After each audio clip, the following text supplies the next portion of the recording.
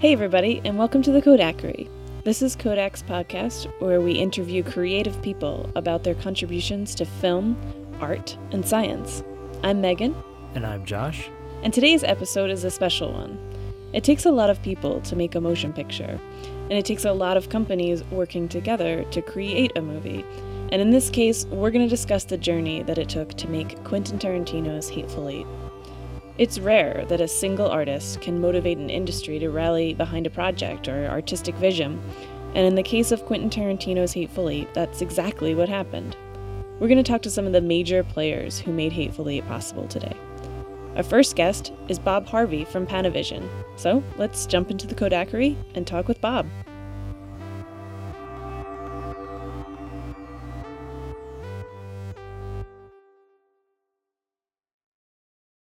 Today, Bob Harvey from Panavision is joining us to talk more about how the Hateful Eight came to light and using Ultra Panavision to capture the film. Bob, welcome. Well, thank you. Pleasure. Thanks for joining us. So first, Bob, why don't we start out with actually telling our audience a little bit about Panavision? I mean, it takes a village, as they say, to make anything good, and a movie definitely has a lot of parts and pieces and contributors. And Panavision is a storied company with a history deep into Hollywood. So could you tell us a little bit about Panavision? Sure. Well, we were founded in 1954. That's a long time ago, and we started out making projection lenses for CinemaScope. CinemaScope was a Bosch and Loam process licensed by 20th Century Fox, and we made, I think it was 10,000 sets of projection lenses and sold them. And Gottschalk and his crew, Gottschalk was the founder, sat with this pile of money and said, what do we do now? And they decided to go into designing and manufacturing anamorphic taking lenses. We designed 4 lenses versus the CinemaScope 1 lens. We designed it faster so you didn't need as much lighting, and it took off. And filmed in Panavision literally means filmed in anamorphic Panavision lenses. We moved into cameras when we bought the MGM camera department. I believe that was probably around 1960 maybe. Before that, we were making large format lenses, which ultimately became Ultra Panavision. They were used on Ben-Hur and movies like that. When we went into the camera business, we decided to lease rather than sell because it was obvious if you sell it, you're out of business after that. And moving into the 70s, we designed the Panaflex, which was a very small sync sound camera. Spielberg talked about it as being a real breakthrough. On Sugarland Express, for instance, he could fit it inside the car and it was still sync sound. And moving into the 80s and 90s and the 2000s. In 2000, we developed some digital cameras in conjunction with Sony, and today we're still developing new anamorphic lenses and technology. That's it in a nutshell. I would guess most of your listeners are familiar with us as they are with Kodak. And next question. All right. So in the case of the Hateful Eight, Ultra Panavision is what really captured the imagination of the filmmaker. So can you tell us what Ultra Panavision is and when it was used last? Well, Ultra Panavision is anamorphic 65 millimeter. It has an aspect ratio of 276:1 versus normal anamorphic 35, which is 235 and 240:1. So it's really wider, but it has all of the attributes of anamorphic, shallower depth of field, combined with 70 millimeter, creates a real different feel than 35 millimeter anamorphic, and certainly 35 millimeter spherical. The history of Ultra Panavision, the lenses were developed as early as 1956. They were used on Ben-Hur, which had an aspect ratio of 2.76:1 in the original format that was released on the road shows. Mad, Mad, Mad, Mad World. What a lot of people don't realize, on How the West Was Won, which was a Cinerama movie, they did the railroad sequence where the guy falls into the cactus in Ultra Panavision. So our lenses with that aspect ratio was used on several Cinerama movies. And the last time it was used was on a movie called Khartoum with Charlton Heston in 1966. It was really used as something to bring people back into the theaters.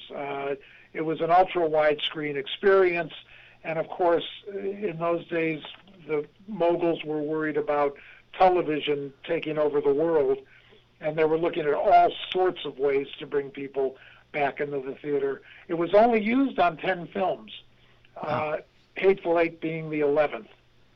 Okay. So it is really rare to see it used. I mean, not just for time, but just in general. It's never been used that often. Well, it was difficult in those days to project. It took special projection lenses. The normal was spherical 70 millimeter. Lawrence of Arabia, West Side Story, Exodus were spherical, whereas, and the aspect ratio was completely different. It wasn't as wide. It was a large format. I think it was, I'm not sure of this, 210:1, something like that. This was 2.76:1. Okay. Which made a difference. So this is really the widest of the widescreen. Yes, it's as wide as Cinerama. Okay. Yes. And did they need special theaters, like curved screens or anything like that, or was it? No, on the Cinerama screen was a curved screen. You could show it on either. Okay. It was obviously road shows were once they got off the road and they were taken into regular theaters, they had to do some formatting to show it, but it all worked out. I mean, Mad, Mad, Mad World was shown in lots of theaters after the road show, for instance, and people who knew what the road show version looked like certainly would have noticed the difference, but it was a different experience. What can I tell you? Right. And watching it on television, it's a different experience. Yeah, and so are there other than the wide, like obviously the widest of the widescreen and being able to capture like already in the Hateful Eight, the trailers with the the snowy mountains and the beautiful vistas and everything. Is there other benefits to shooting in Ultra Panavision, and also does that bring other challenges? All I can say is I saw a screening of it at the DGA where it was projected in 70 millimeter anamorphic. When the curtain opened, and it kept opening, and it kept opening, there were murmurs in the audience. Now remember, it was the DGA, and it was a special screening, and it was industry people.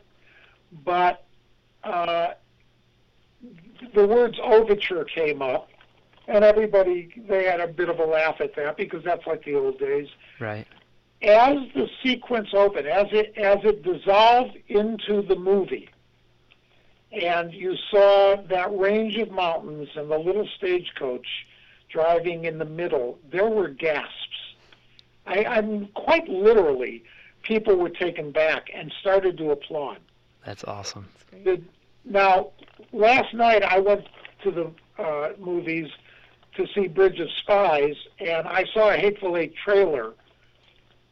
It's just too bad that everybody can't experience what we did in that screening, and certainly a lot of people will be able to.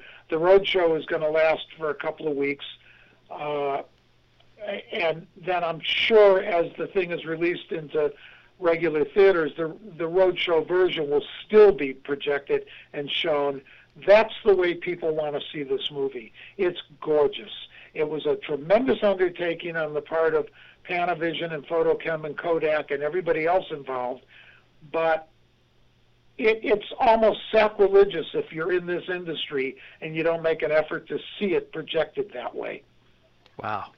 So that's a perfect segue to my next question, which is how did Quentin Tarantino and the filmmakers choose Ultra Panavision? Was that something they came to you and asked for, or was it something that you took to them? And how did that come about? Well, it's kind of interesting. Quentin always knew that he wanted to shoot it in 70 millimeter. And incidentally, we do a lot of 70 millimeter spherical. The Master was 70 millimeter, among other movies recently. So our 70 millimeter equipment, lenses and cameras, are going out. As I'm sure you know, being from Kodak, 70 millimeter film is not dead any more than 35 millimeter film is dead. But Quentin wanted something special, and decided that's how he wanted to do it. He collaborated with Bob Richardson, who he came here and had a conversation with us, and Dan Suzuki, our vice president of optical engineering, and Dan showed him the Ultra Panavision lenses that we had in the box in the back. I think there was, again, I may be wrong, and don't write in because, I'm not the brightest peg around. I think there were 16 lenses and several zooms. Bob told Quentin about it. Quentin rented, from what I understand, actually Quentin said it, the night before he came here, he'd watched The Battle of the Bulge, which is a movie back from the 60s that was shot in Ultra Panavision. He came in and said, this is how we're doing it. It was magnificent, and looked at Dan Suzuki and said, any problem? And of course, Dan's famous for saying, no problem. And I kicked him. Nobody saw that. He then, Dan then proceeded to tear the lenses apart and put them back together and, literally unfroze some of them. Richardson walked by, as a little side note, we have a display case by our theater with our Academy Awards and our Emmys and some old museum quality lenses, one of which was used for the Mirage sequence in Lawrence of Arabia, and has never been used since. But there were also some old prism lenses and auto panatars in the case. And Richardson noticed two of them that he liked the looks of and said, why don't you pull those out too? I'd like to use them. These were lenses that truly were on the chariot race in Ben-Hur. That's what they had been used for, among other things. I mean, obviously, those lenses were used on the Ultra Panavision shows. Dan pulled them and, as I say, tore them down, put new screws in them. In some cases, we had to sleeve some lenses, and got them ready for use. And at the same time, we were rejuvenating our 65 millimeter Panaflex cameras along with our high-speed 65 millimeter cameras, which, they were used regularly. That wasn't as big a deal as obviously getting the lenses back together. And we were given a time frame, and we were ready. Richardson took them to Telluride, tested them with Quentin, brought the tests back. We looked at the tests on our screen, then we went over to, we went to the Pantages and looked at it on their screen, on their 70 millimeter projectors, and then to the DGA, and it looked great. It was just breathtaking. And we knew we could do it. And that's how they decided to use it. That's fantastic. It must have been exciting. Yeah. It was. Yeah. It really was. I'm a huge Western fan and a Tarantino fan, so the more you're talking about this, I feel like I should just go get in line right now to see this movie. So cool to hear how you're able to restore the lenses, but then also just the little bits of like the actual lenses from Ben-Hur were used in this movie, and that tie to cinema history. It's really exciting. And you also created some additional magazines, correct? So that Quentin could do longer takes and shoot more film at a time? Well, you see, I'm going to jump up and down and beat my chest on that one, along with Jim Rodebush.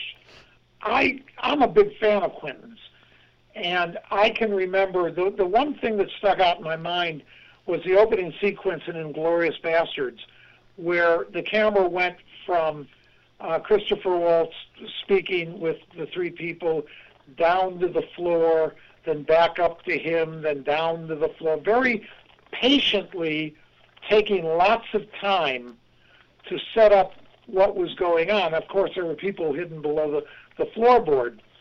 And I mentioned to Quentin, you like long takes. Maybe we can do something about that. John Rodriguez, who was design engineering, cringed when I said it. But I looked at John, I said, what about a 2,000-foot mag for an extra long take? Well, building a mag, right away, Quentin said, yeah, I need that. Building a mag is a real engineering feat in itself. You talk about displacement, you talk about torque and things like that, so that the film doesn't rip, and it's got to let enough film out so that at 24 frames a second there aren't any problems. Add to that the added weight of 65 millimeter film that you're familiar with, and it's a real undertaking. The guys did it. They built 3 2,000-foot mags. They were ready in time, and they were used in scenes in the movie. And I might add, that's what we do. It's about making movies, right. And this was movie making, and we were thrilled to be part of this and able to do it, able to come through. Can you explain to maybe somebody who doesn't know what a magazine is a little bit more about it?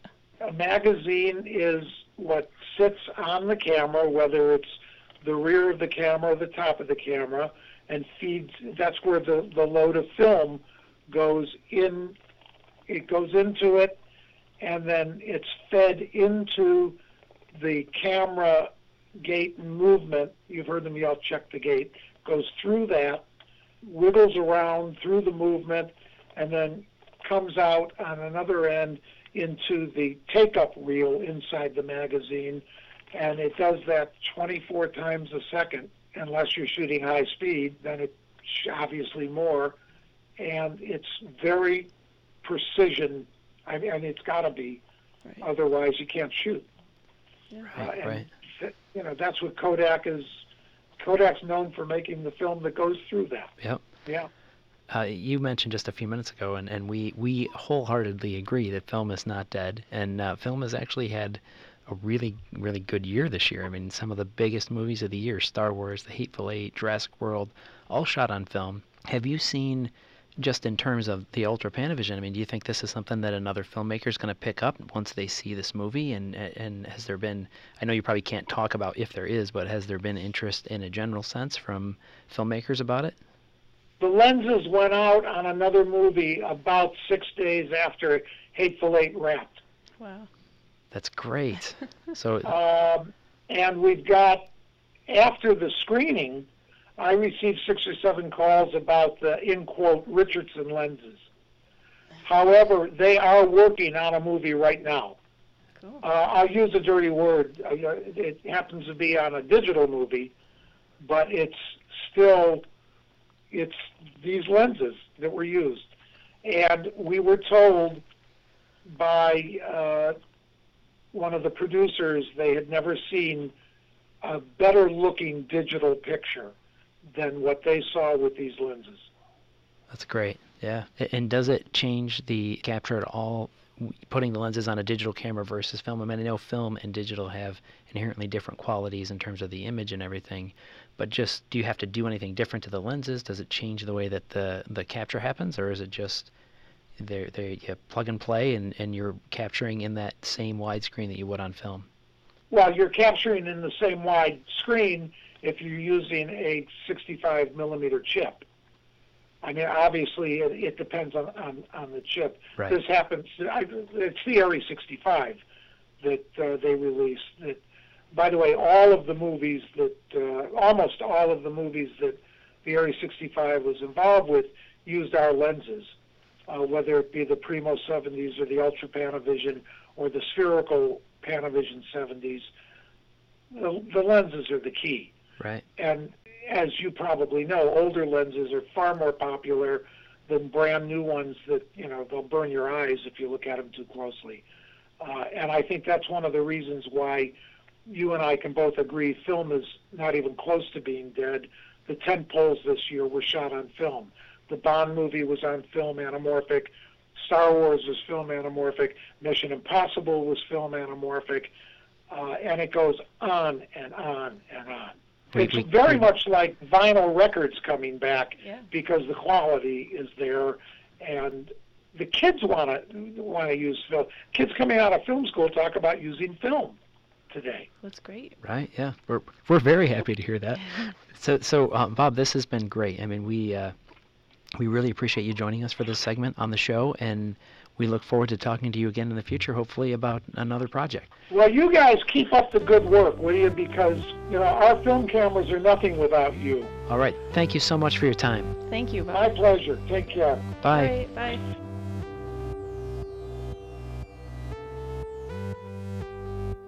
Our second guest on the Kodakery is Michael Broderson from Fotokem. So let's jump into the Kodakery and talk with Michael. All right, joining us now in the Kodakery is Michael Broderson from Fotokem. And Fotokem is another critical element in the making of the Hateful Eight. Mike, thanks for coming on the show. No problem. So Mike, could you tell us a little bit about Fotokem, what Fotokem is, a little of the history of the company? Sure. Fotokem is basically a full-service post-production company. So we do everything from the developing and processing of the original image, whether it's film or digital, to the end result, which is what you see on the screen in either a digital projection or a film projection, and sort of everything in between through the editorial, color, and audio processes that it requires after shooting and editing, essentially. So a director or a producer works with Fotokem on a project and sees it all the way through, basically? Yeah, basically we work with, a variety of folks, I think, directors, producers, cinematographers, and we provide the ancillary services, essentially, to help people get their creativity, their creative vision complete.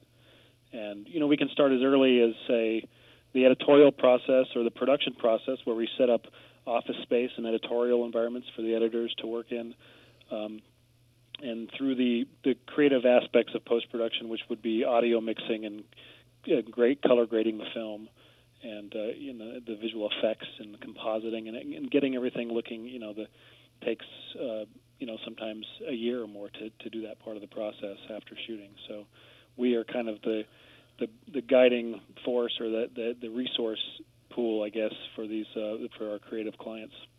And you guys are involved in all kinds of projects, right? Could you mention maybe a couple of the bigger things that you've been involved with over the last year, just to give people a flavor? Sure. I mean, well, being one of the last or at least even the largest film lab and a full service film lab, we're doing all these different large format shows. So we get to work with some pretty great people. Like we worked on Interstellar with Christopher Nolan, and Inherent Vice with Paul Thomas Anderson. So these guys, really push the boundaries of how to use film in large formats. And we also work on some restoration projects of some pretty well-known films. So we'll take and restore library work like The Sound of Music and My Fair Lady and It's a Bad Man, Mad World, and we'll restore those to new HD or 4K versions for re-release. Some current technology and the way people are mixing these mediums, mixing film and mixing digital. We did a bunch of work on Steve Jobs, the recent film with Danny Boyle, who shot 16 millimeter, 35 millimeter, and Alexa for each decade of the show, of each decade Right. of Steve Jobs' life. So basically, we take these different formats and we help him have a workflow for the front end during production that makes editorial and that production stage seamless.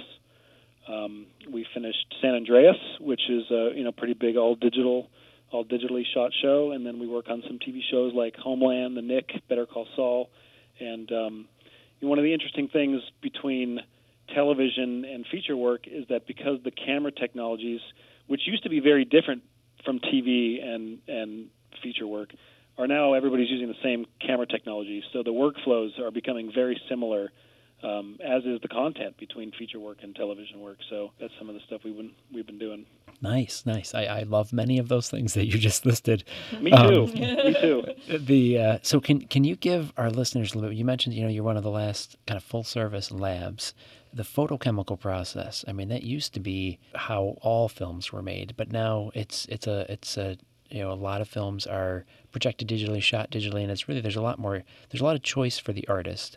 And the photochemical process is something that I think people don't really know about that much anymore. So could you talk a little bit about what that means and how it impacts how a film is made? Sure. Well, I mean, I think the photochemical process, actually any creative process, whether it's photochemical or digital, we'll start with the cinematographer and their choice of, in the case of film, their choice of film stock and film formats, whether it's 16, 35, 65 millimeter, and the lens choices. And that's really where the look and the thought process of the look begins.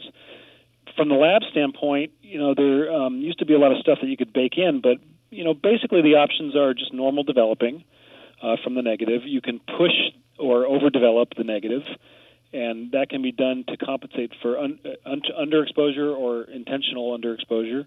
You can pull it, which is basically underdeveloping it, for overexposed or intentionally overexposed neg. We used to do things like skip bleach, a lot, where and you can do that on the negative, or you could do that on the inner negative, or any step of that chemical process, and that would bake in this skip bleached look, where you reduce saturation and you increase contrast. Most of that kind of thing is done in the digital intermediate now. Basic way to think of what can be created in a lab, you have the original negative from the camera. From that original negative, through a process on a printer, you can make an inner positive, which is a positive image on sort of negative-like stock, and that becomes a protection element. And from that inner positive, you can make an inner negative, or it's commonly called a dupe neg. And that dupe negative is sort of, or is close to identical as the original negative, and you can use that for making prints. And that really is just to protect that original element. If you're making thousands of prints or hundreds of prints, you don't want to necessarily put your original camera negative up on that, process of printing over and over again. You could damage it. So you make a dupe neg. And in terms of prints, there's three general types of prints that you can make. A check print, which is just to make sure everything's good. An answer print, which has gone through some type of color timing process. And then eventually the release print, which is after all the final choices are made, you make a release print. What happened after digital intermediate became the common standard is that you would take a bunch of digital files, 2K files or 4K files, and you would do a film out. So we film out to an intermediate stock, a brand new negative, and use that negative in place of what used to be original or dupe or a cut negative. So that's the basics of the chemical process and what the lab can do. So basically, a director comes to you with a final product, looks at this check print, and then they say, based on what they see there, then they make a decision on how to process it? Yeah. When there's a sort of an initial color decision that's made by the folks in the lab that say, hey, this based on a gray charts, based on color charts, this is where we think they want it, and then you can go from there to fine tune. And when cut negative, when they would actually cut negative, which some of our film clients still do, it still happens, but it used to be the standard. They would go each cut and make very specific light changes at each cut, and then that would be the process of making a final print. That doesn't happen too much anymore. It's more relegated to the digital intermediate process. But those changes are made based on that initial print, essentially. Mike, just to be sure that our audience is clear on all the terms you're using, could you explain what a digital intermediate is? Sure. Digital intermediate is basically, I guess the best way to think of it is if you look back at the way films used to be made as a standard, you would shoot a bunch of rolls of film. You would decide which shots that you liked. You'd go back to that original film and you'd cut out the pieces that you wanted to keep, and you'd splice those back together into your final roll. You would edit on a flatbed with a check print, and you would go back to that film and cut the film. When scanning negative became good enough, and it really started with visual effects, where you would scan a shot and do computer graphics on it, computer effects, and you would refilm that out to a new piece of negative and then use that in place. It became a mixture of cutting original negative and cutting in those visual effects back to that negative. When scanning got faster and more common, people just started scanning everything.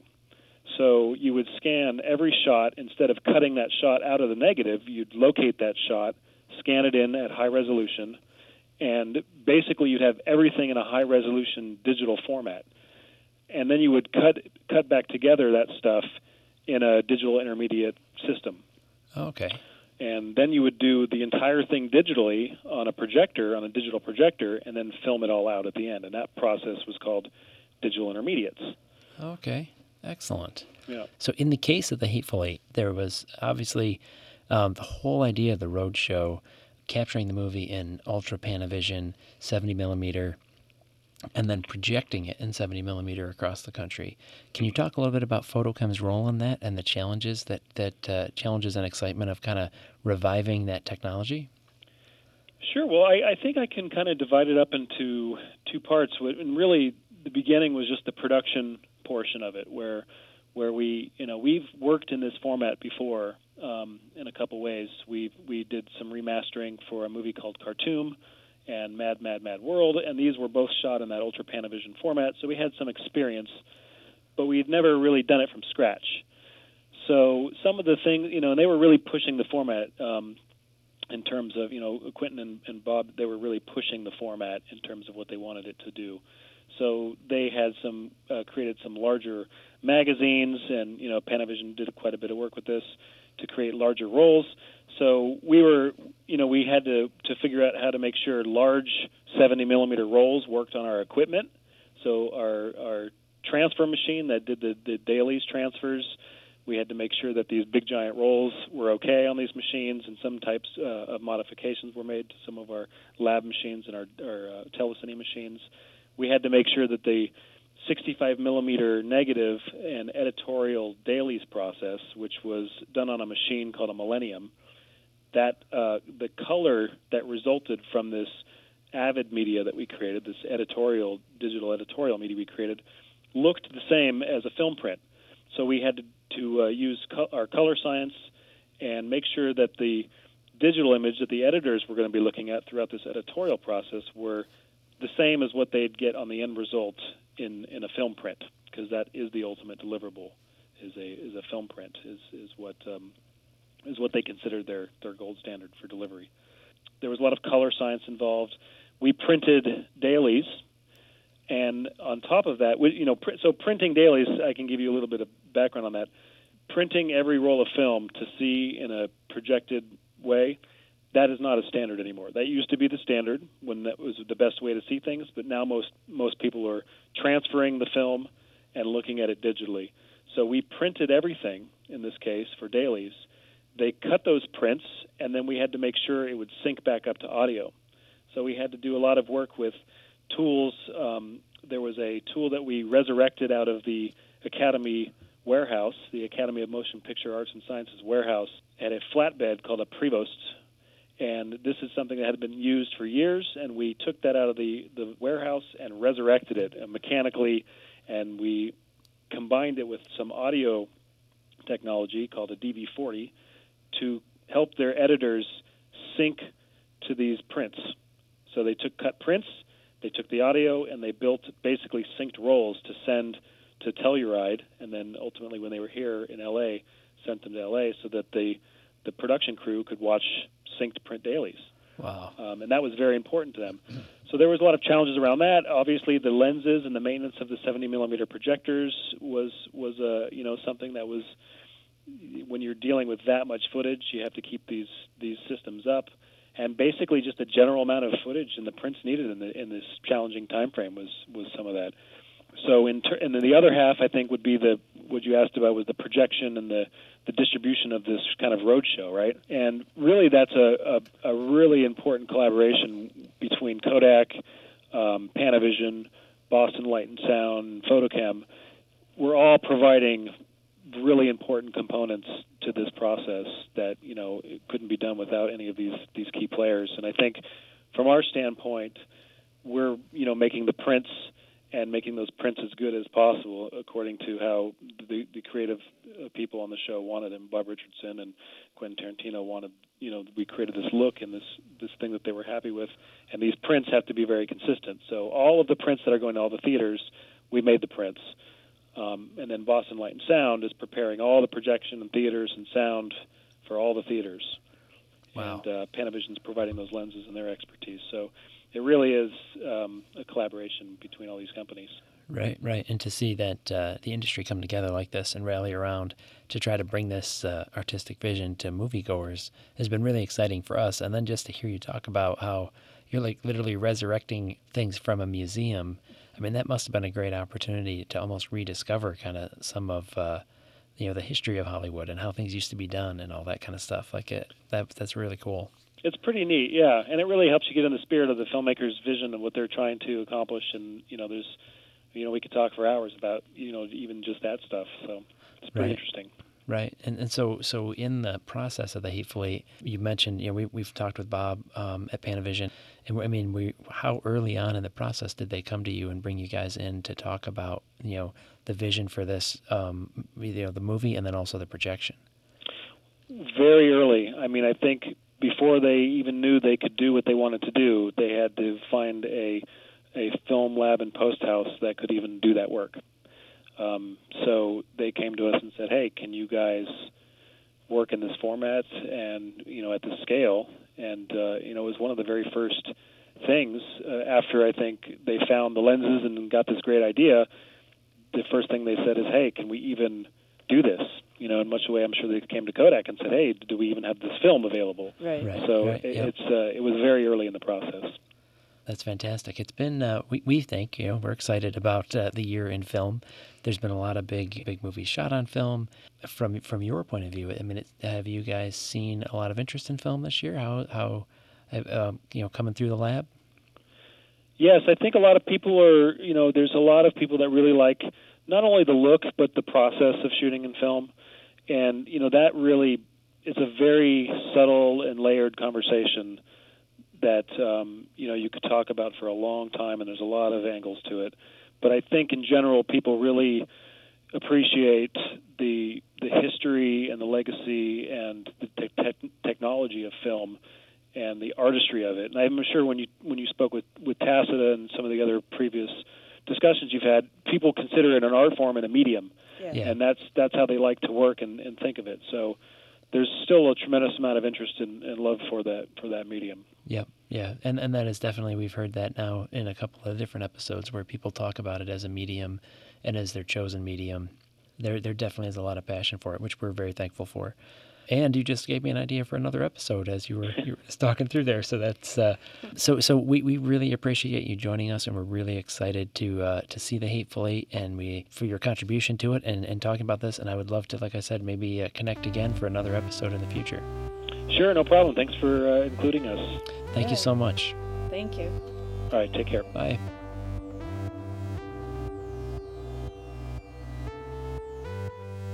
It is a great satisfaction to be able to speak to you through the medium of this wonderful invention.